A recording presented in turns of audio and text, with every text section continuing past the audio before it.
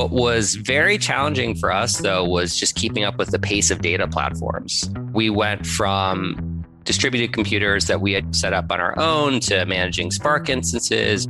As deep learning came about, that created totally different demands. And re-platforming on your own hardware every time is incredibly difficult. Welcome to the Data Chief. The Data Chief is a podcast for data and analytics leaders to share their personal stories and insights on technology, culture, and leadership. No journey to the cloud is the same. While some will encounter similar obstacles, each journey has its own unique challenges. But what happens when a company born in the midst of a crisis and changing technology has to innovate just as fast as the changing landscape to keep up? Ryan Graciano is the co-founder and CTO of Credit Karma, a company that is aligning technology and data to help bring transparency to the credit lending process. On this episode of The Data Chief, Ryan explains how Credit Karma survived early struggles, such as the financial crisis of 2008. Ryan also touches on how Credit Karma navigated its journey to the cloud, stepping away from the comfort of on-premises data centers to the elasticity of the cloud, and the importance of grooming outside data sources to keep insights consistent.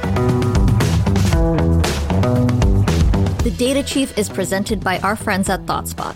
ThoughtSpot makes it easy for you to use search and AI to analyze your company's data lightning fast.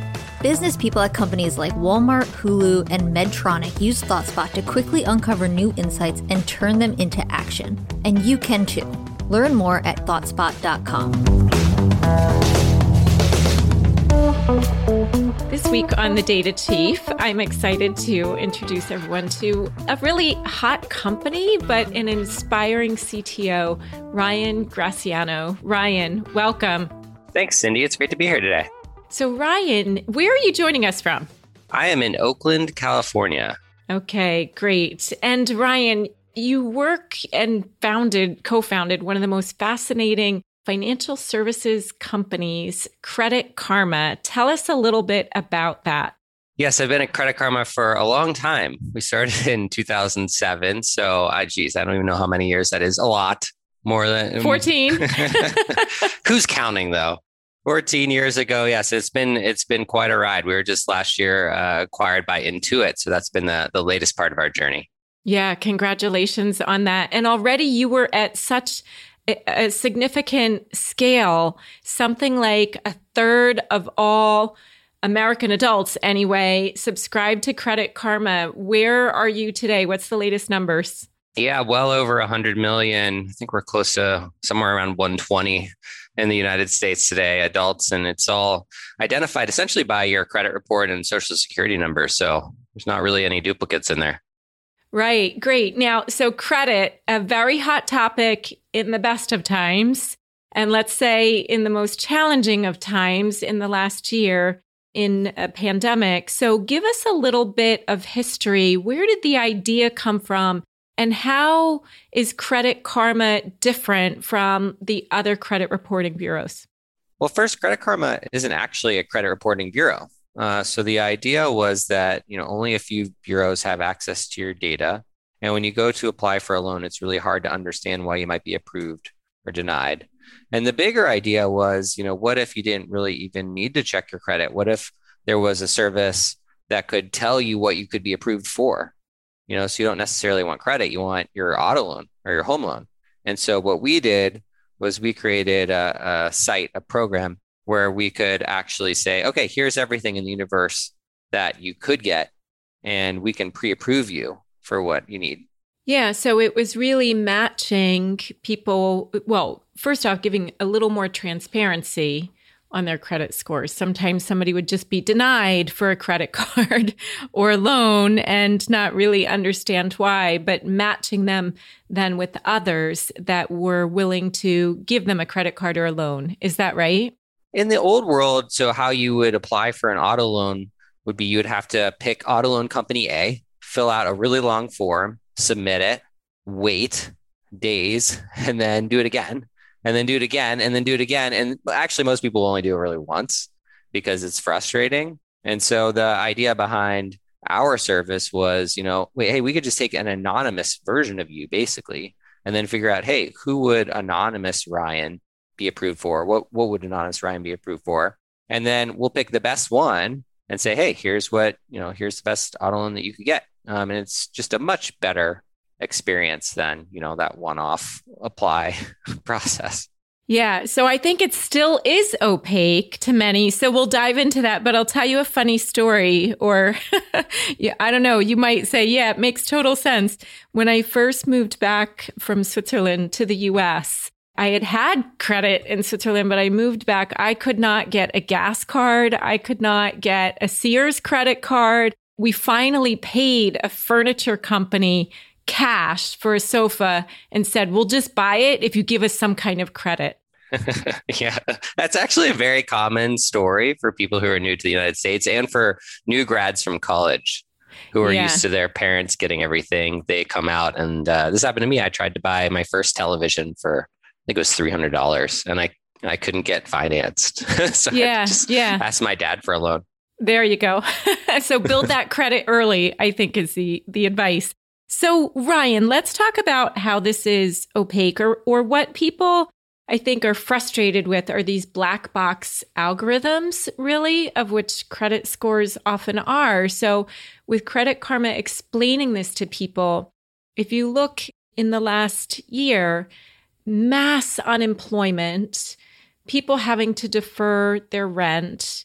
What's been the impact? Have the algorithms been adapted to account for these unusual times, or how do you explain that? No, I wouldn't say that they've been adapted. I mean, for the most part, the risk models that people have been using for the past many years, actually, a lot of banks will keep the same risk model in place over a long period of time, are still in place.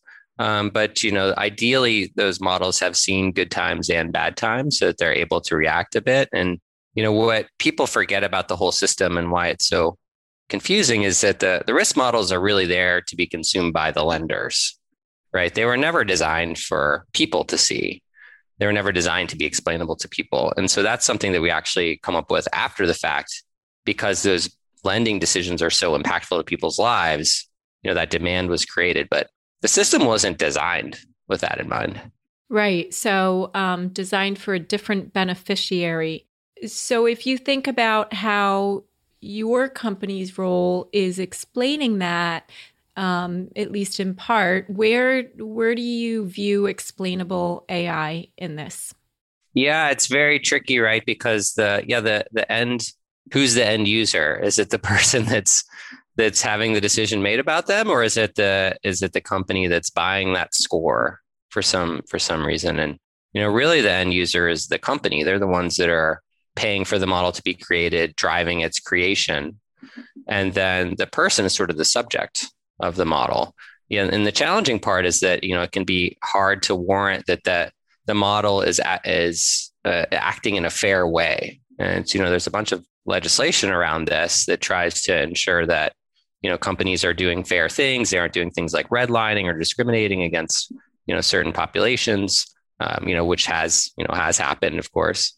And so the explainability problem is a major one, both for regulators and for people. But for the banks, they just want a good risk score. Yes, a good risk score, and ideally a fair and equitable one. You refer to redlining, and Credit Karma was quoted as saying, for example, there are biases in credit, gender biases, that it would cost, this was actually in the Irish Times, but £17,000 more for a woman's credit over the life of their career than a man. So a credit gender gap. This is fascinating. How do we prevent this? Some of it is in the data that you allow the models to use, right? So, I would really start there. I said some, that's honestly most of it. Because if you just sort of let the algorithm run unconstrained, it can't really necessarily tell the difference between correlation and causation. So it's if there's a gender pay gap, then there's probably also a gap in the abilities for the genders to pay back.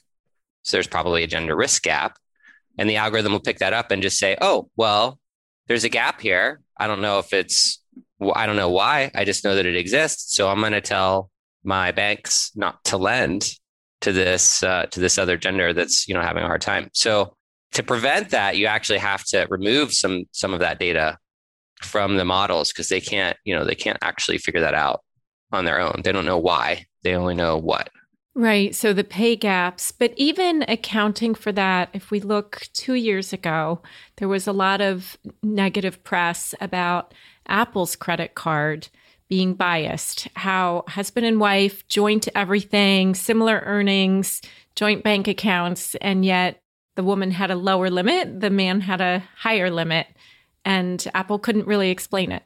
I don't remember the particular issue, so I can't comment on that one. And I know Apple works with Goldman, and who knows how much Apple even has insight into how Goldman underwrites. My guess is not that much because the banks don't like to share that information. For them, that's the secret sauce. That's like the KFC recipe, for them.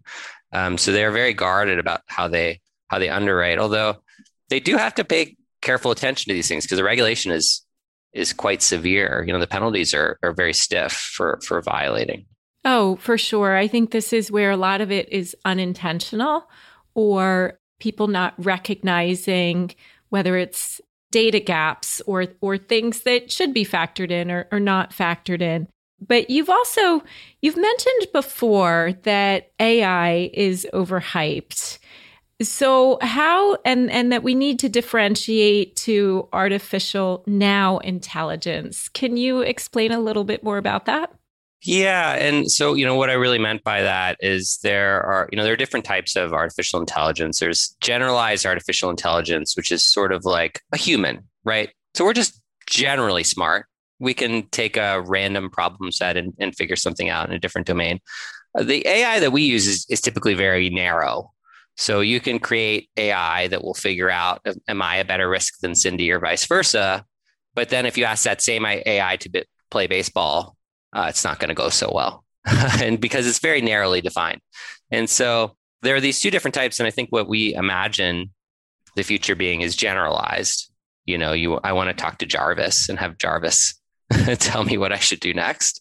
But what we have is narrow intelligence. And don't get me wrong, narrow intelligence is phenomenally powerful. I mean, computers play Go better than people now and chess for a long time. But what I see in the market is just everything is AI. Every statistical model is AI, which I think sort of just dilutes the term down to almost nothing. Yeah, AI washing, some people would call it. Yeah, that's a good term, actually. That's very accurate. AI washing. Well, as a CTO, you think about how both technology and your role has changed over time. Cloud was just an idea. Nobody believed it would become a mainstream or real thing. So you chose the Google Cloud platform, correct? We did, yes. We're primarily on Google Cloud.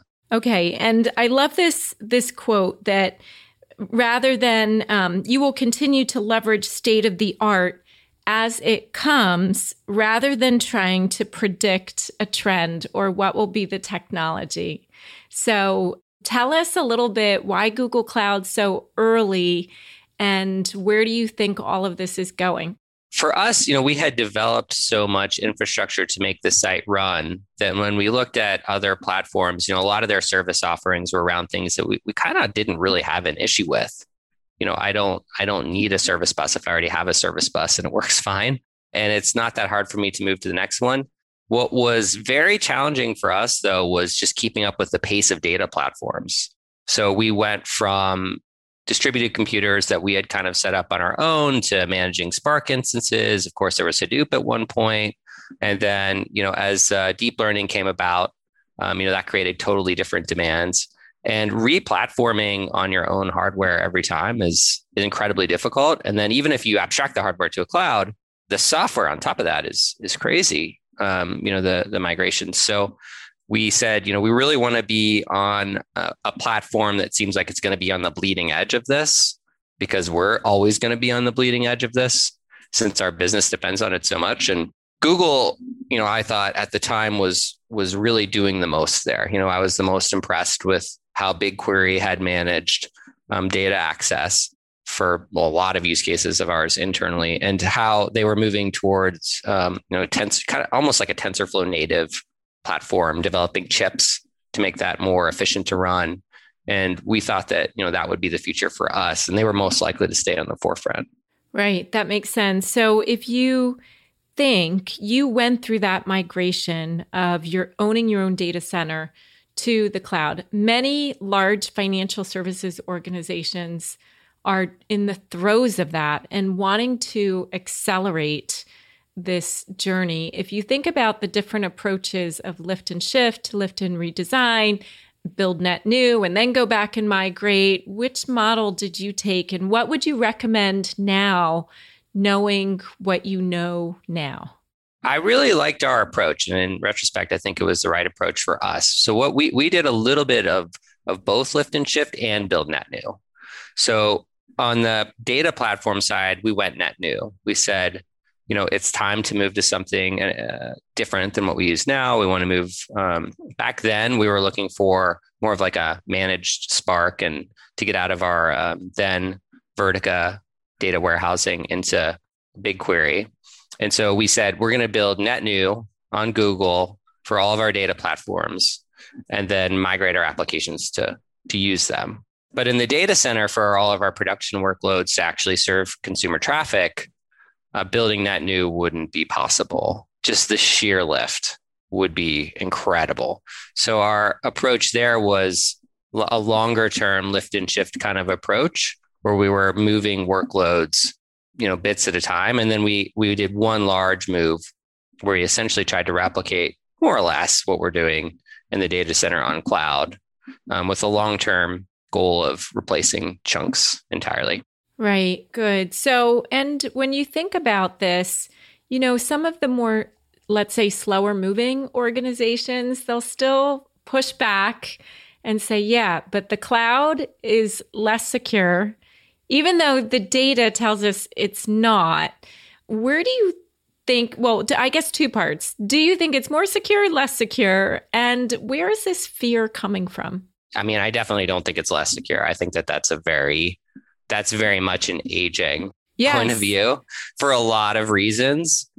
Even things like, how much work do you have to do to secure your own Kubernetes cluster and keep that patched and up to date? It sounds great at first, but 3 years in, keeping all of those nodes patched and concurrently working and then, having your threat monitoring and all of the other trappings that you need around that versus just using Google's managed Kubernetes service, which is a black box, and they're securing it is night and day.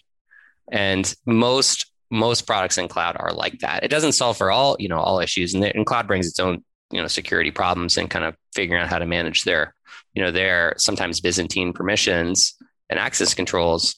But, from my point of view, most companies don't have the resources that a Google has to secure its Kubernetes cluster. For sure. I mean, even look at the breaches, whether it's the last month or the last year, the pipeline breach. It was legacy on-premises systems, the hospitals, the schools, all on-premises systems, not the cloud.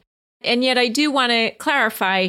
So really, though, the ownership of the security does not totally go away. So even though you say it's Byzantine, you still making sure that your data is protected. You don't give up responsibility for that, even though somebody else is managing some of it. No, not at all. Yeah, you need to completely retain all responsibility for your own security. It's just what you want is to have your people move up a layer in the stack. And so let Google worry about the nuts and bolts of the Kubernetes security. And then you can worry about, well, how are our people actually managing those Kubernetes instances? What kind of logical access controls have you set up? What kind of monitoring you have? There's all kinds of stuff that's a layer on top of that, beyond like, okay, did I patch the JVM on each one of those machines? Which is actually a lot harder than people think it is to manage. And the other benefit with the cloud, if I think about where machine learning is going and predictions, tell us a little bit more about how you benefit from, let's say, Google ML or just all the compute and elasticity that the cloud brings. Yeah, I was going to say the elasticity is very important, especially when you're deep in R&D phase.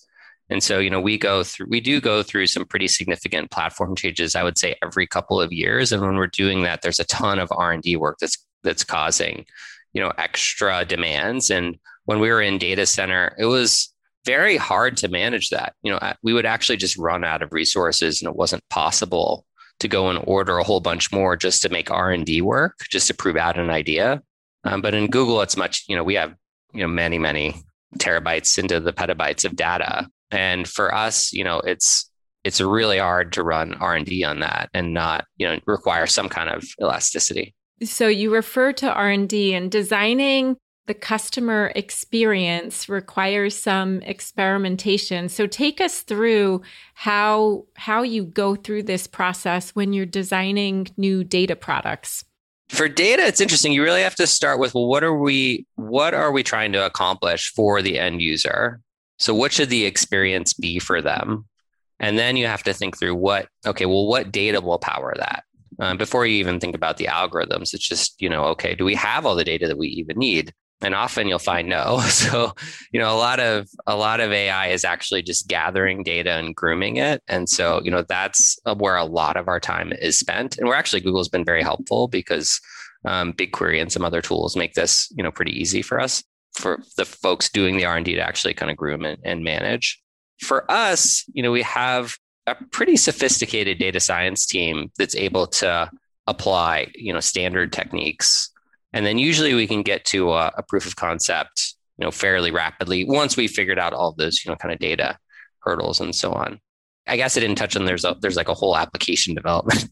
Yeah, no, we don't. But I'll skip that part. That's okay. Yeah, no, we don't need to get into the innards of that.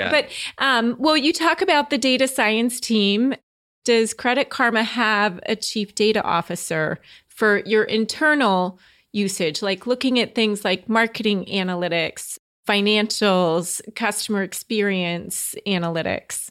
We don't have a chief data officer. No, we have heads of analytics in different domains. So we have one over what I would call sort of all of our product experiences, and another that's over a lot of our monetization and strategic analytics.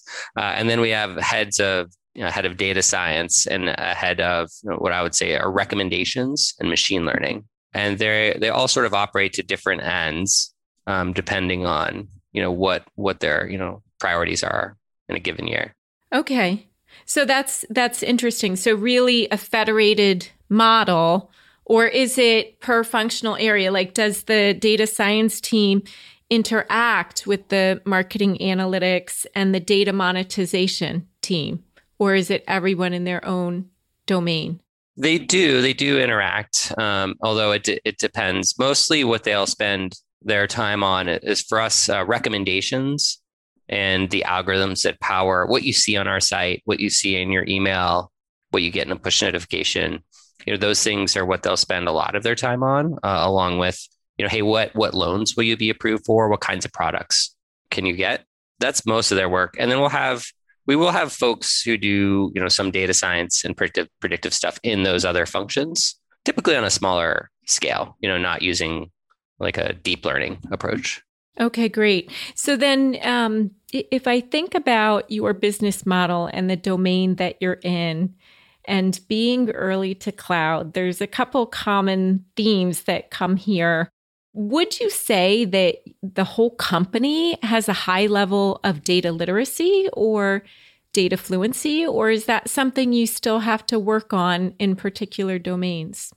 We are very data focused as a company, and pretty much our whole executive team comes from some kind of math, science, engineering background. It's very common, or finance. So it's a very data literate group, but you do still have to work at it, actually, which is what I wouldn't have found so obvious when we started building an organization. And that's actually why we have the analytics orgs. So we have two analytics organizations for these different domains, but they create standards for how data is reported internally, which is really important. Because when just sort of anybody can report data, you find a lot of issues with bias and sample sizes and, the way that things were done. And also sort of I don't want to say honesty in reporting, but just more, is there an angle? Whereas the analytics organization tends to be a bit more neutral. If you're a product manager pitching something, well, you want the data to say which support what you're saying. So, the analytics org has been very helpful in keeping us honest. Yeah. So add this capability. The data says add this capability. We'll call it vanity metrics if somebody intentionally changes it. But I think sometimes there's that confirmation bias. You find the data that supports the decision that you really want, or maybe that you've made. And if you want to make a case and you have enough data, you can always find some data to support your case. Yes. That's where I always advocate that you need the contrarian on your team to push back and just check, what are the blind spots or what have you. But you said something interesting, that you surprisingly have to work at it, even though the executive team and the people are data-driven, value data and analytics, you still have to work at it. How do you work at it? Are there particular processes or reinforcements to make sure that people are using the data well and always upskilling here? Yeah, I think one at the data mart layer, at the actual data that the analysts use, that has to be really clean. And so you have to spend a lot of time making sure that if analyst A is looking at a problem and analyst B is looking at a problem, they're going to both use the same data to get there. And if your data is sort of ungroomed all over the place, even if they're both trying their best, they might actually pull the data differently and come to different conclusions. And so that's a lot of work in its own right. Right. So then how do you mentioned the data mart, and then there's maybe different versions in a data lake, unmodeled data. As technology has changed over time, are you seeing one area, let's say the data lake house, to use a generic term, that is making it less necessary to have these different copies? Or do you think it's still necessary as a way of getting to a clean or common data model? I think it's still necessary to do some grooming, although, how we actually do it, it sort of views into that data lake. That's probably the best way I could describe it. We have this sort of one giant schema, the super schema, which what we call it, which is makes it possible for us to create these views. And then we would like it so that, if you're looking at our mortgage business, for example, for our analysts to generally be looking at the same view of that data. And not pulling, kind of tertiary data to figure out what they're trying to get at. Yeah, grooming is a good word for it. So you mentioned sourcing data a couple times. How do you go about sourcing external data? Does that play a big role? It is important to actually figure out, just even simple things like, hey, this person told me their age. Does that age match with, the age that I'm getting from the credit bureau or the age that I saw on their loan application? Because you could just get all of these different discrepancies, right? And those discrepancies really impact the final outcome of the model. And this is where that grooming is so important. And so if you have systems that can kind of pull data from wherever, and you have 3 ages in your system, where you're going to get 3 different results. So that is a lot of work in its own right. And we'll get data from, of course, the bureaus are our biggest partners, but often we just sort of work with the consumer and ask them, hey, what are you trying to do? And if you're trying to apply for a mortgage, what kind of home do you want? Right. And this external data, there has been an explosion of data marketplaces. The cloud makes it easier to find these without having to necessarily move the data or do FTPs back and forth. Are you seeing a change in the types of data you're ingesting or wanting to add to your models?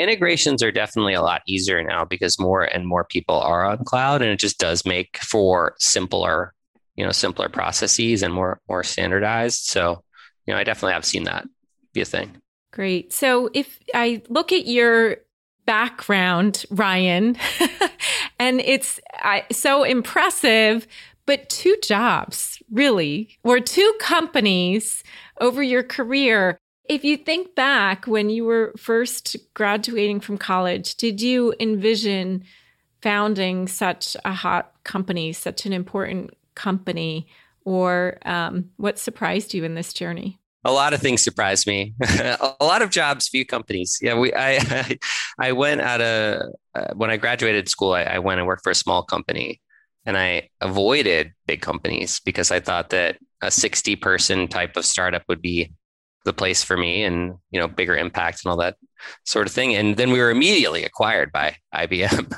Oh, so I only saw IBM. Maybe that was the thing. I thought, wow, he went straight to IBM. Yeah, I didn't even bother putting the other company on my resume because it's like 2 months. Well, that's the extreme then. Talk about extreme. Yeah, it was wild. Yeah. I was sold on this small company by the then head of engineering, and he was pitching me on, oh yeah, you can make such an impact and the culture is so great. And it's funny because I had interviewed with IBM and I had walked away from that. And then 2 weeks later, oh, we're being acquired by IBM. Oh gosh. Yeah, that's a big change. But I would imagine though you learned some of, let's say, the discipline and the processes that are also required to grow into a big company. It was a really interesting experience. It actually gave me a lot of perspective that I don't think I would have gotten otherwise. It was, in hindsight, it was very fortunate to see a small company acquired by a big company, because I learned much about, the differences in how people work together, and like what is that integration process like? And, what makes that work and not work. And it was a really unique thing to begin my career with, to have these two starkly contrasted experiences back to back like that. And I stayed at IBM for a few years because, not many companies, but lots of jobs. I kind of job hopped every 6 months to try to get a feel for what different roles were like and how different groups worked together and how development teams worked. And even at, an IBM, which was very process driven and had a lot of standardization, there's a lot of difference in how, and how people worked. And so it was a really valuable experience. Yeah. And if you think about going from a big company to then co-founding a startup at the time, were there times in the early days or in the growth stages when you just thought the business model is not going to work, or there was just a decision that you really wish you could back out of? We had a great start and then a terrible start. That's how I would describe the beginning of our company. Because of the financial crash shortly after? Yes. So we started in 2007 and we had immediate consumer traction. So people love the products, right away. Amazing feedback, tons of user traction. But our model is based essentially on lending and connecting people to, if you want to buy a car, we'll help you get an auto loan. But that model doesn't work when banks are collapsing. Yeah. Not a Nobody great time. was lending.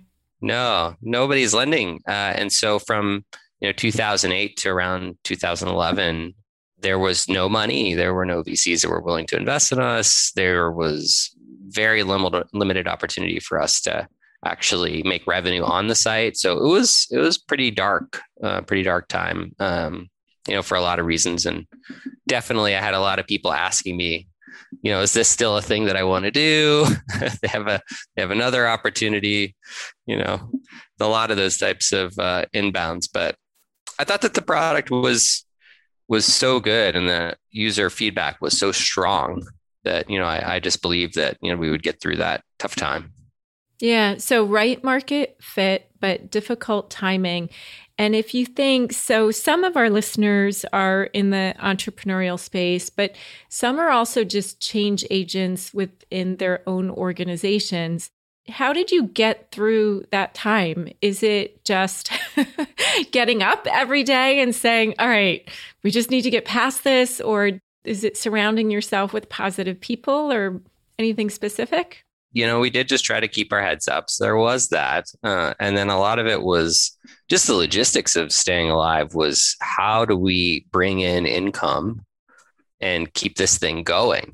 And so we came up with ways to, build sites for credit unions and things like that would provide credit access for their members, and things that were sort of tangential to really what we were trying to do, but they weren't a lot of extra effort for us, and they would bring in sort of enough money to keep us afloat. And so we had to just be creative with how we got through that time. So the industry is so fast-paced, Ryan. How do you keep up with what's happening in the technology? Is it networking, reading, podcasts? Number one are the people. So the people around me, I try to surround myself with experts in their field who are just always going to be way ahead of me, and then talk to them. I have monthlies with a lot of our higher ranked engineers where I'm just asking them, what are your biggest issues? What's going on in your field? What are you excited about? And then constructing a lot of that. So just so I get people, talking about what they're interested in, even if it doesn't have anything to do with, with us, because you never know, someday it might, right? And people were excited about deep learning long before it was something that we could actually implement. But, capturing some of that excitement, usually it gets me interested. And then I start doing, some of my own reading and some of my own networking and asking around. And, it doesn't take long from there for it to become a conversation topic, in the office. Yeah. So if you look ahead a few years from now, what would you like your legacy to be, either at Credit Karma or let's say on the industry as a whole? At Credit Karma, I would love the organization that I built to be my legacy, and I think that that's the most impressive thing that we've done is just build this group of people.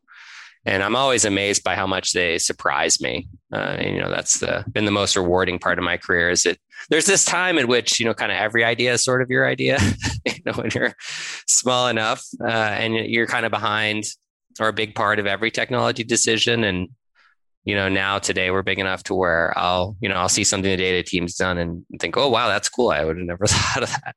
Yeah, that's nice. And how many employees now? So we're around 1,400 at Karma today. And a good chunk of that are in my organization. I think I have around 800 or so. Great. Wow. That's a large engineering organization. And if you look back in the last year, I always like to end with one of two questions. I'm going to let you decide either something that's made you laugh out loud, tears running down your cheeks, or what are you most grateful for?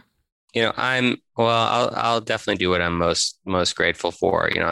This last year, I'd say I'm most grateful for, my health and my family's health, but I'm just grateful our nation kind of made it through.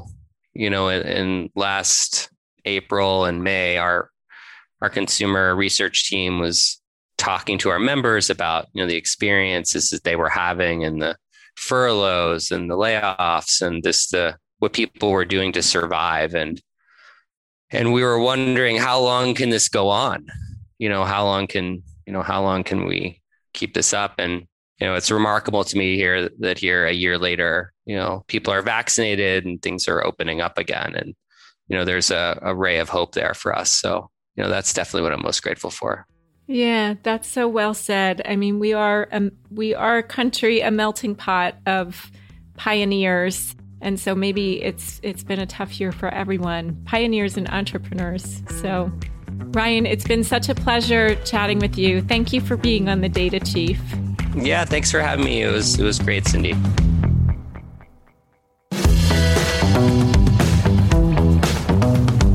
Thank you for tuning in to another episode of The Data Chief. To learn more about today's guest, recommend a future guest, or hear more of the show, head over to thedatachief.com. If you have questions for Cindy or comments about the episode, give her a shout by dropping your thoughts on LinkedIn and tagging Cindy Howson. Join her on LinkedIn Live the first Thursday of each month for a live version of The Data Chief, where she'll share best practices and take your questions live. And if you haven't already, be sure to subscribe, rate, and review the show. Every review helps more people discover the podcast and helps us improve our content. The Data Chief is brought to you by our friends at ThoughtSpot. Searching through your company's data for insights doesn't have to be complicated. ThoughtSpot makes it easy. With ThoughtSpot, anyone in your organization can easily answer their own data questions, find facts, and make better, faster decisions. Learn more at thoughtspot.com.